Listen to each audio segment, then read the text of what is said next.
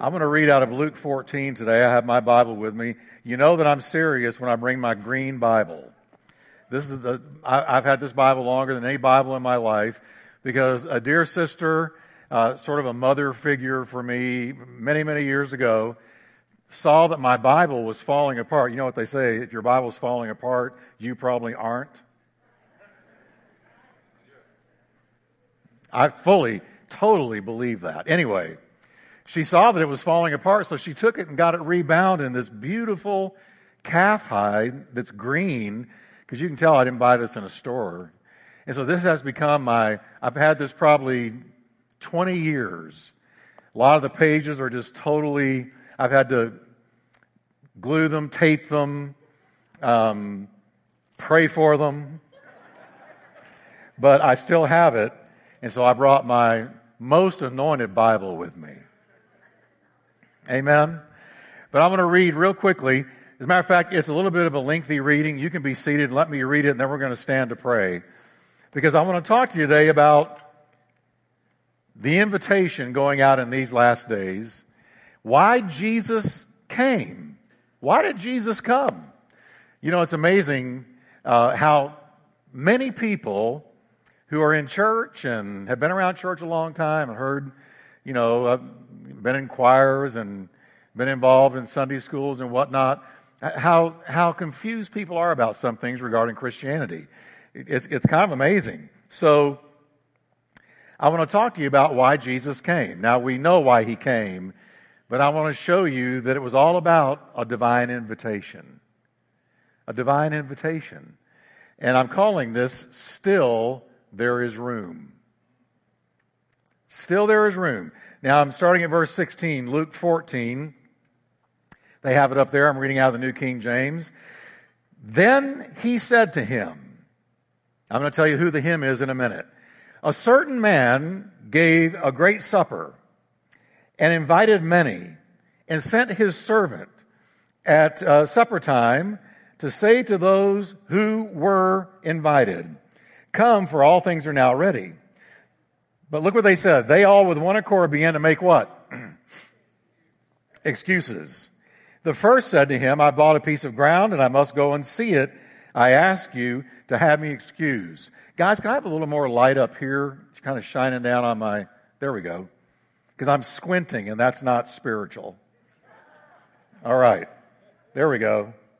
Verse 19. And another said, well, I bought 5 yoke of oxen, bought a brand new car, and I'm going to go test it. I ask you to have me excused. And still another said, I married a wife, and therefore I cannot come. Because we're already having trouble. No, that's not in there. But anyway, now, so there's 3 excuses. Now verse 21. So that servant came and reported these things to his master.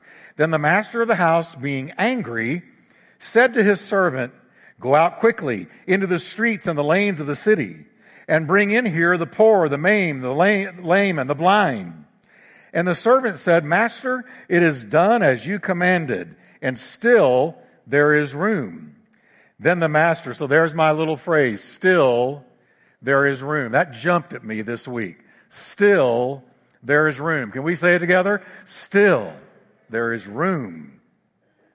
Amen. Verse 23. Then the master said to the servant, go out into the highways and hedges and compel them to come in, that my house may be filled.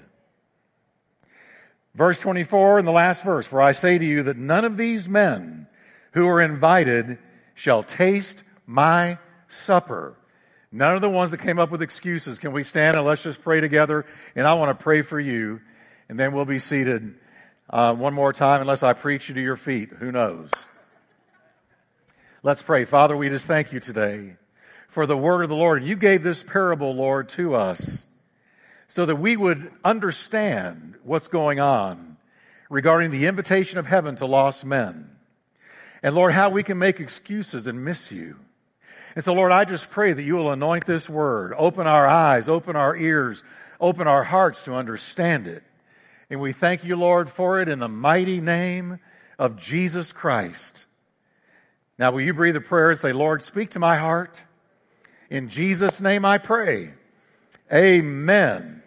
Amen. You can be seated. Thank you so much. Now, the setting for this parable is Jesus has been invited. This is what leads up to the parable. All right? If you want to read Luke 14 yourself, starting at verse 1. But the setting is Jesus has been invited to a leading Pharisee's house to eat bread on the Sabbath. And he takes note how some of the guests are coveting the best seats, the who's who's at the feast or at the dinner or the meal that Jesus had been invited to. All of the who's who's are grabbing the best seats in the house. They're wanting front row seats. They're wanting to be close to Jesus. Not because they loved him, but because they were watching him carefully and they wanted to catch him. So they wanted to be right there where the action was, and the action is where Jesus was. Now, instead of Jesus complimenting them for the meal, Jesus chides them for inviting people who could in turn throw them a party and invite them back. In other words, they could return the favor. Jesus said, when you give a feast, don't invite people who can return the favor. In other words, don't politic, don't play the social game. But he said, when you invite people, invite the lame, the blind, the crippled, the hurting, the poor, those who cannot repay you. And then he said this, he said, because you will be rewarded at the resurrection. Again, Jesus is putting a premium on how we treat people who are in need. Amen.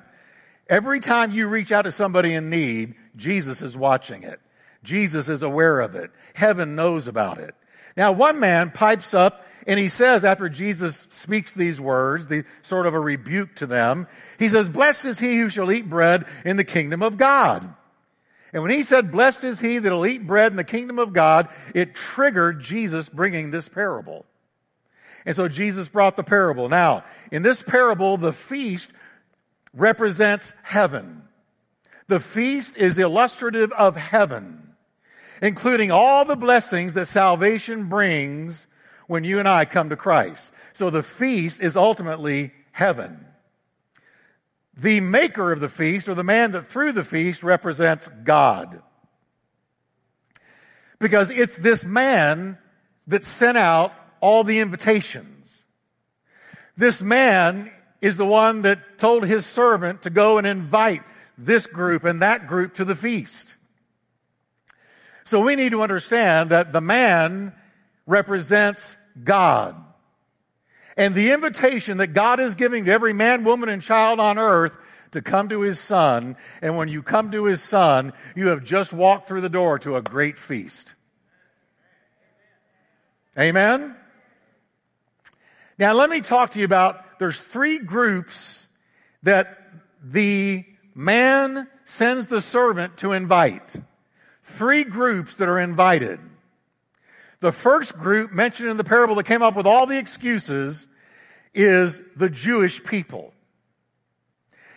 They represent the Jewish people. Now remember, Jesus is at a table. In reality, he's at a table with high priests, with religious leaders, with who's who's, with people with money, people of esteem, people that carried weight in the culture of his day. That's who he's giving this parable to. So the first ones he's talking about is them. The Jewish people. He's dealing first with the Jewish elites.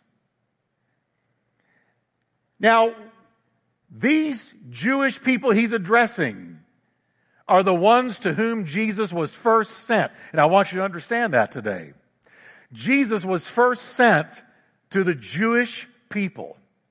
For instance, when Jesus sent out the 12 to go minister for the very first time in their life, he anointed them and commissioned them to go minister, cast out devils, heal the sick, and whatnot. And it says he ordered them this way: don't go to the Gentiles and don't go to the Samaritans, which are even less than Gentiles, but go only to the Jewish people. Now, we say, well, didn't he care about the Gentiles? Yes, he cared about the Gentiles. We know that he did, because remember, the woman at the well was a Samaritan. She was a Gentile, and Jesus sat down with her, invested hours in her, and she eventually believed on him and was saved. Jesus reached out to Gentile people a lot.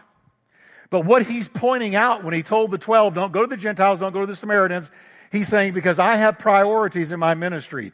And my first priority is the Jewish people.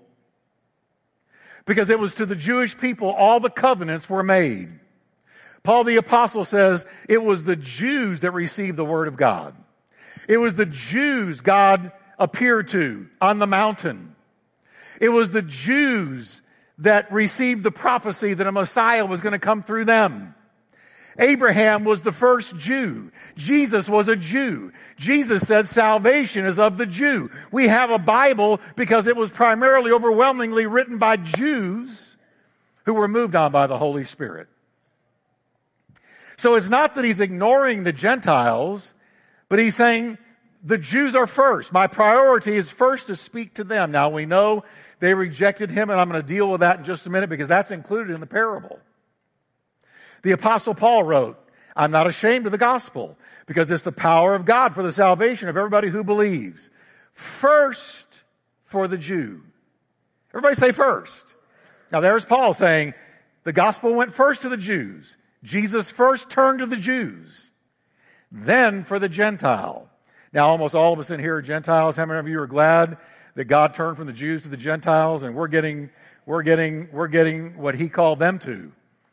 Amen? How many of you in here are Gentiles? I think I have one Jewish person in here. If you're Jewish, raise your hand. Yep, one. No, there's two. All right, two. Well, we got your stuff. All right.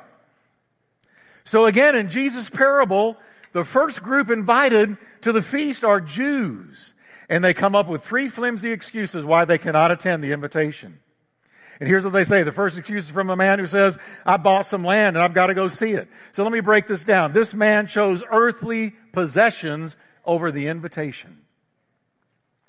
Wow. Look how you can miss God. He chose stuff. He chose things. He chose materialism over responding to God's invitation. He was all caught up in the things of this world. The second excuse is from a man who had just invested in a business sense in some cows. And he says, I've got to go check out those cows, make sure they're healthy, and my investment was good. So this man chose business and making money over the invitation. So easy to do. I'm all caught up in doing this, that, and the other. There are people who say, when I get done with business and live my life, and I've made my fortune and gotten my house and gotten my car and got my big fat 401k, and I'm ready to retire, then I'll come to Jesus. But I've rarely seen people like that ever come to Jesus. Because if you don't come when he calls you, he may never call again. You may miss him. You can miss the Lord. And these men, these Jewish men, they missed the Lord because of the things of this world. The third one said, I just got married. I cannot come. So this man chose family and domestic interest over the invitation. Now we note that none of these three things are bad in and of themselves. They're only bad if they keep you from the invitation. Then they're not good. Then the devil uses them as roadblocks and distractions and mirages to keep you away from the feast. Heaven and all that God has for you. You missed it because you were in business and you were involved in family and you were involved in stuff and you missed the invitation. The bottom line is that these three men were flat out not interested in the invitation that the man sent the servant. Now, if I could just carry this parable a little further, I believe the servant represents the Holy Spirit because the Holy Spirit was sent to convict us of sin. And the Holy Spirit is sent out to knock on the door of their heart. And they turned him down. I got this and I can't come. I cannot come. I can't be bothered with the invitation. I can't be bothered with God. So the man that made the dinner and sent out the invitations, God, became angry. And he sends his servant out for a second invitation. He says, go out at once into the streets and lanes of the city. Go immediately and bring in here those who are poor, those who have disabilities, those who are blind, and those who are limping. In other words, the down and outers. He first went to the up and outers. Now he's going to the down and outers. We note that the second group is still within the walls of the city. So Jesus is still talking to the Jewish people. But he's going from the elites to the common man. He's going from the who's who's to the not so much who's who's. Those who don't have money. Those who don't have homes. Those that don't have a place to go. Those that are hurting. Those that are poor. Those that are crippled. He's going to those. The streets and the lanes. He says, go to the streets and lanes. That means it's still happening within the city, in the walled city. So it's still the Jews. And those streets and lanes represent the daily travel routes of Jewish life. We could say, he said, go into the suburbs. Go into the suburbs of Jerusalem and invite them to my feast.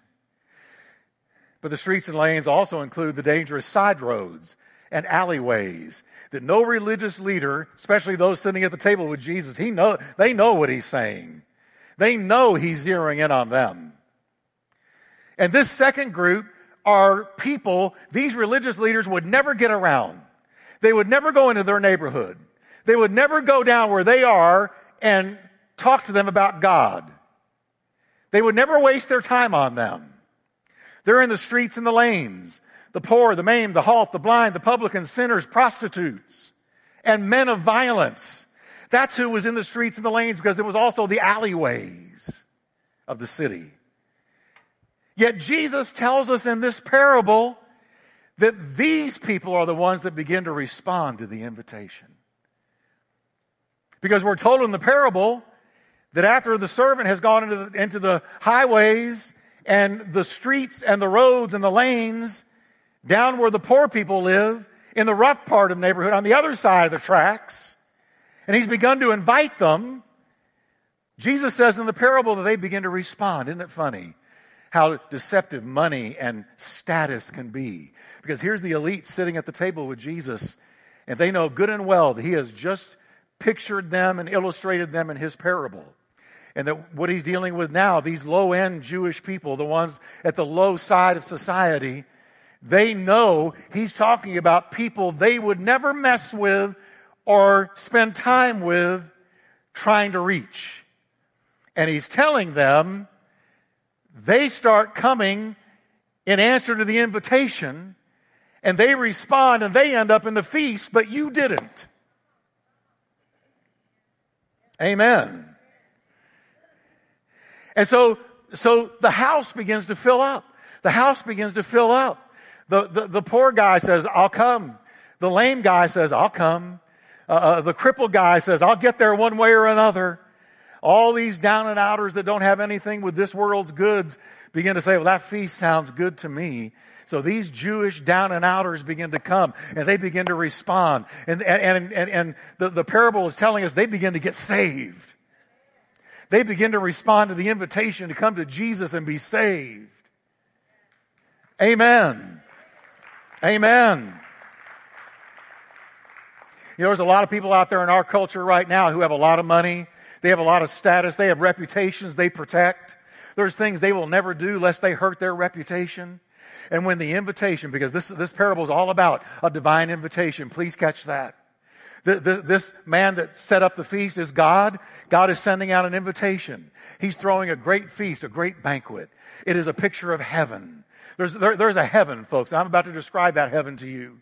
There's a heaven out there. And the message of the parable is that God, the maker of the feast, the one who held the feast, wants his house filled. He is not content with a half-filled heaven. He wants heaven filled. He wants heaven filled. So the servant came to the master of the feast and said, Master, what you commanded has been done, and still there is room. Everybody say that with me. Still there is room. Say it again. Still there is room. I believe that right now God is looking at all of us and at his church in America, and he's saying, guess what? There is room. Yeah, you're saved and your loved ones are saved and people you know are saved, but there is room.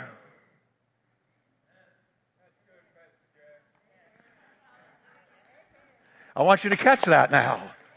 Catch that now. Still there is room. So the Jewish poor, the maimed, the halt, the blind, the sinners, the prostitutes, and men of violence had all begun to respond. This means they had been saved, which is what the invitation and feast are all about. But still the problem existed. There was room. There was room. The message for us today is, before Jesus returns to earth to judge the world, the invitation to the feast of salvation, the feast that salvation brings us into, is still a wide open invitation. Because still there is room. It makes me think of heaven. What a great big place heaven is. You know, maybe you don't know, that the Bible describes the size of heaven in the book of Revelation. Did you know that? It describes heaven in the book of Revelation. Now, heaven is the New Jerusalem. The Bible says that Abraham, Isaac, and Jacob looked for a city whose builder and maker was God, whose architect and builder was God. Jesus said, I go to prepare a place. Topos. Topography we get from that Greek word. Literal, tangible place. I go to prepare a place for you, that where I am, there you might be also. Abraham, Isaac, Jacob, all the patriarchs, all the prophets, they all died in faith. Believing for what? Believing for a city whose builder and maker is God, because this earth was not their home. So when we talk about heaven, we're talking about the New Jerusalem, that the Bible tells us in the book of Revelation is a city whose builder and maker is God. And that one day that New Jerusalem is going to come down out of heaven like a bride adorned for her husband. And that is where the redeemed of the Lord are going to live and have their habitation forever and ever. There will be no need for the sun or moon for light, because the glory of the light of the glory of God will exude off the face of the Lamb, and it will be the light of that city. In Revelations 21:15, let me talk to you about heaven. Let me talk to you about what the invitation is for, what the invitation takes us to. In Revelations 21, an angel measures the city while John watches. The angel held in his hand a golden measuring stick to measure the city and the gates and the walls. When he measured it, he found it was square, as wide as it was long. It was a cube, a gigantic square. In fact, it was in the form of a cube, for its height was exactly the same as its other dimensions. 1,500 miles this way, 1,500 miles that way, 1,500 miles up. The measurement works out to 1,500 miles in all three dimensions. In other words, the New Jerusalem is a 1,500 cubic mile city. Still there is room. Still there is room. The city is as wide as it is long. If you were in a car driving at 55 miles an hour, it would take you 27 hours to travel 1,500 miles. If you're in a car driving 55 miles an hour, 27 hours to drive 1,500 miles without ever stopping at Love's or anywhere else. If you were walking at a steady pace of 5 miles an hour, just walking, a person could walk 1,500 miles in 300 hours as long as you never stopped to rest. 12 and a half days, assuming you didn't stop to rest.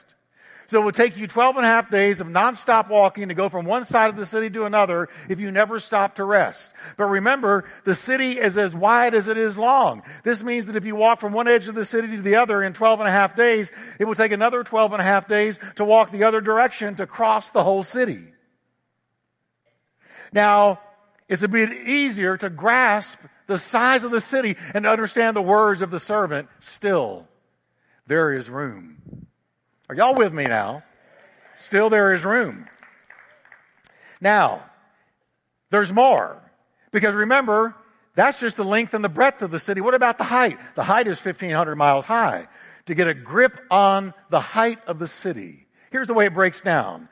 Figure that one story, like in a 10-story building, a story is about 10 feet. So if you took 1,500 miles up, The New Jerusalem would be 7,920,000 stories high, approximately 8 million stories high. That'd be a real elevator ride.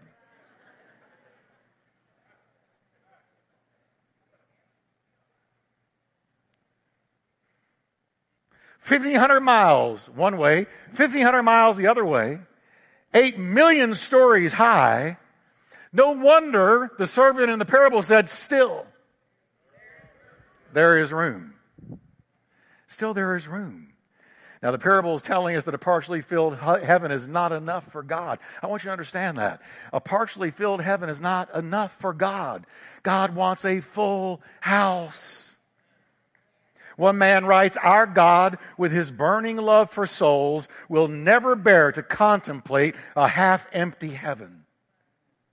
So on hearing that his house is only partially full, the master responded, what do you mean it's only partially full? Then I want you to go out into the highways, and I want you to go into the hedges and compel them to come in, that my house may be filled. Now this is where it gets good.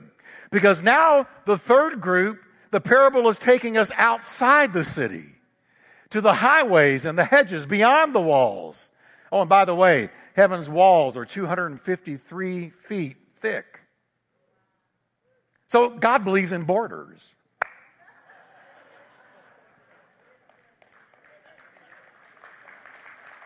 That's free. So this third group is outside the city. And this is where it really gets good, because that means they were Gentiles. He's talking now about you and me. This is where we come into the parable. The highways and the hedges is pointing to a yet lower class of people, to the tramps and the squatters who had no home. We would call them the homeless. He said, go out into the highways and the hedges. The hedges were fences.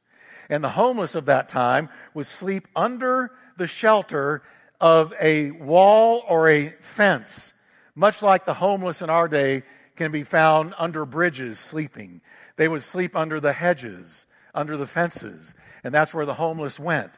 And here Jesus is aiming his parable now at you and me, because he knows the Jewish people are going to reject him. He knows they're going to crucify him. He knows that he came to his own and his own received him not, his own being the Jews. So he'll eventually turn to the Gentiles. That's why Paul the apostle said to the Jewish people, you refuse to receive the message of the gospel, so I'm going to the Gentiles. And Paul became the apostle to the Gentiles. And that means you and me. If you're not a Jew, you're a Gentile.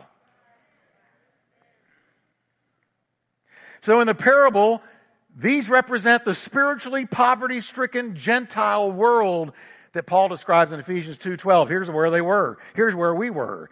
Remember, Paul says to them, that at that time you were separate from Christ, excluded from citizenship in Israel, and foreigners to the covenants of the promise. Separate, excluded, foreigners, without hope and without God in the world. There can't be any sadder or more tragic picture painted of a human being than what I just read. Separate from God, excluded from citizenship in heaven, foreigners to his promises, without hope and without God in a godless world. That's the Gentiles. And that's who the last group is that the servant is sent to.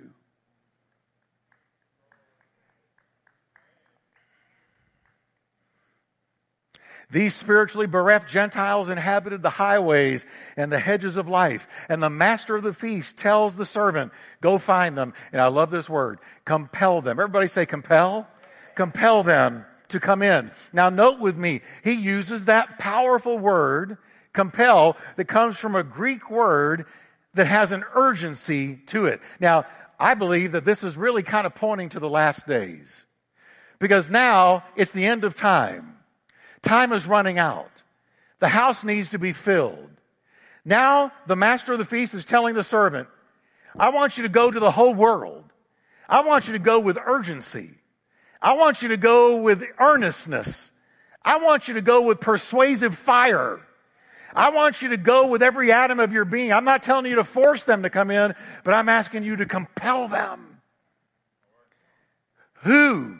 The Gentiles. In the highways and the hedges, the druggies, the drunks, the lost, those without hope, those without God, those that do not know anything about Christ, those that are out there, if they die today, they would go straight to a devil's hell. Go to them and compel them. Be persuasive, be compellers. Who's he telling this to? You and me. Urge them, press them, persuade them with great earnestness. Assure them that though they are spiritually poor, they're still invited to the feast. Though they may not have the right clothing, still invite them to the feast. Though they feel unworthy, let them know that we're not worthy, nobody's worthy, but the one who sent me to invite you to the feast is extending grace, and grace says you don't have to be anything, but just as you are, come to Him, come to Him, come to Him, come to the invitation, respond to the invitation, and compel them to come in so that my house may be filled. So you know what's happening now all over the world? People are coming to Christ all over the world. All over the world, there is a great harvest. And more and more and more and more people are responding to the end-time invitation to come to Jesus. Oh, folks, I don't know about you, but I look around me and I see all the signs of the times coming to pass. And I can almost hear God saying, still, Jeff, there is room. Don't get caught up in all of the angst and busyness and worries and fears of this world. But get out there, Jeff, and throw out the invitation, because still there is room. And they need to be saved. They need to be filled. They need to be redeemed. And it's on us, the church of Jesus Christ, to go into the highways and hedges and find them.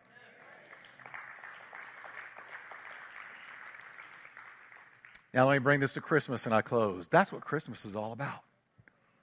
Christmas is all about a great invitation. God so loved the world. This is the invitation. You know, you get an invitation card. I got quite a few to people's graduations this year and so on and so forth, virtual graduations. And it was an invitation to be somewhere at a certain time and place. And the invitation was very clear. So-and-so is graduating.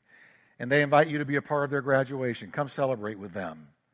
The invitation is very clear. Well, what's the invitation? What's the invitation here? Here's what the card says. God so loved the world that He gave His only begotten Son. That's the fact. Then He gives us the necessary response. The fact is, God so loved the world. He gave His only begotten Son. Response, that whoever believes on Him would not perish, but have everlasting life. The feast. The feast is everlasting life. That's the feast. That's the feast. And so, if any of you in here today have not responded to the invitation, I encourage you to do so. Last week, we had several people come in response to the invitation. But the invitation is going out to the whole world. Now, why with the word compel? Because He is near, right at the door. See, the day is going to come when the invitation is going to be withdrawn. Are you with me? The day is going to come when the invitation is going to be withdrawn, because we're under right now what's called the age of grace. And that means grace is being extended. God so loved the world that whosoever, I don't care what your name is, you're a whosoever, believes on Him would not perish but have everlasting life. Whosoever, all right? So the invitation is going out, and it's to whosoever believes on Him won't perish but have everlasting life. Because I believe the day is going to come, as Scripture says it is, when the invitation is withdrawn. It says today is the day of salvation. Now is the acceptable time. When you get that invitation card, you make that call and you RSVP.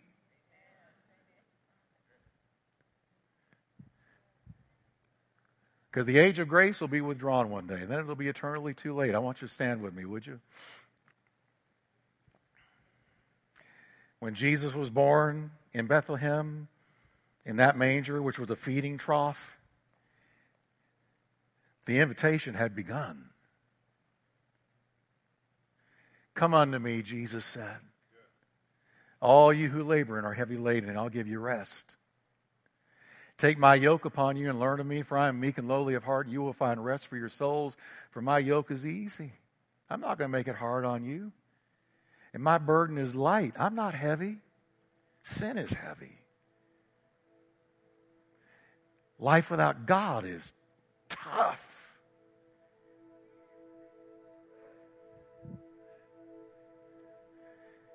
The very last chapter in the very last book of the Bible is an invitation. Whosoever will, let him come. The Spirit and the bride say, come. And that's how the last book of the Bible ends. A divine invitation to the feast. Amen? So let's bow together. If you're thankful that Jesus reached you, a Gentile or a Jew, lift your hands and say, Jesus, thank you. Thank you. Thank you for finding me in the highways and the hedges, in the streets and the lanes and the alleyways. Thank you for finding me, Lord. Thank you for finding me. Thank you for sending the servant, the Holy Spirit, to convict me and draw me and invite me and woo me to the feast. Amen. And Lord, we pray with our hands raised that you would help us in these closing hours of the last days, that we would go and we would find people in the highways and hedges, streets and lanes and alleyways, and compel them, invite them, persuade them to come in. Now I'm going to pray a prayer, and with your heads bowed. And you say, Jeff, I'm not sure I've accepted that invitation card. I don't know that I've RSVP'd by placing my faith in Christ.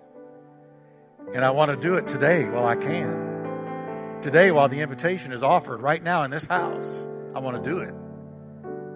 If that's you, I'm going to pray a simple prayer, and I want you to pray it with me. You can do it, because we're just going to go to Jesus now, who is the master of that feast, the one who's going to literally serve us at the marriage supper of the Lamb. Pray this with me. Say, Lord Jesus, you can do it. Lord Jesus, I hear the invitation. And I place my faith in you as my Savior and Lord. I come to you today as my Redeemer. Forgive me, Jesus, of all my sin. And come into my heart, Jesus, as Savior and Lord. In your name, I pray, guide me all the days of my life. Amen.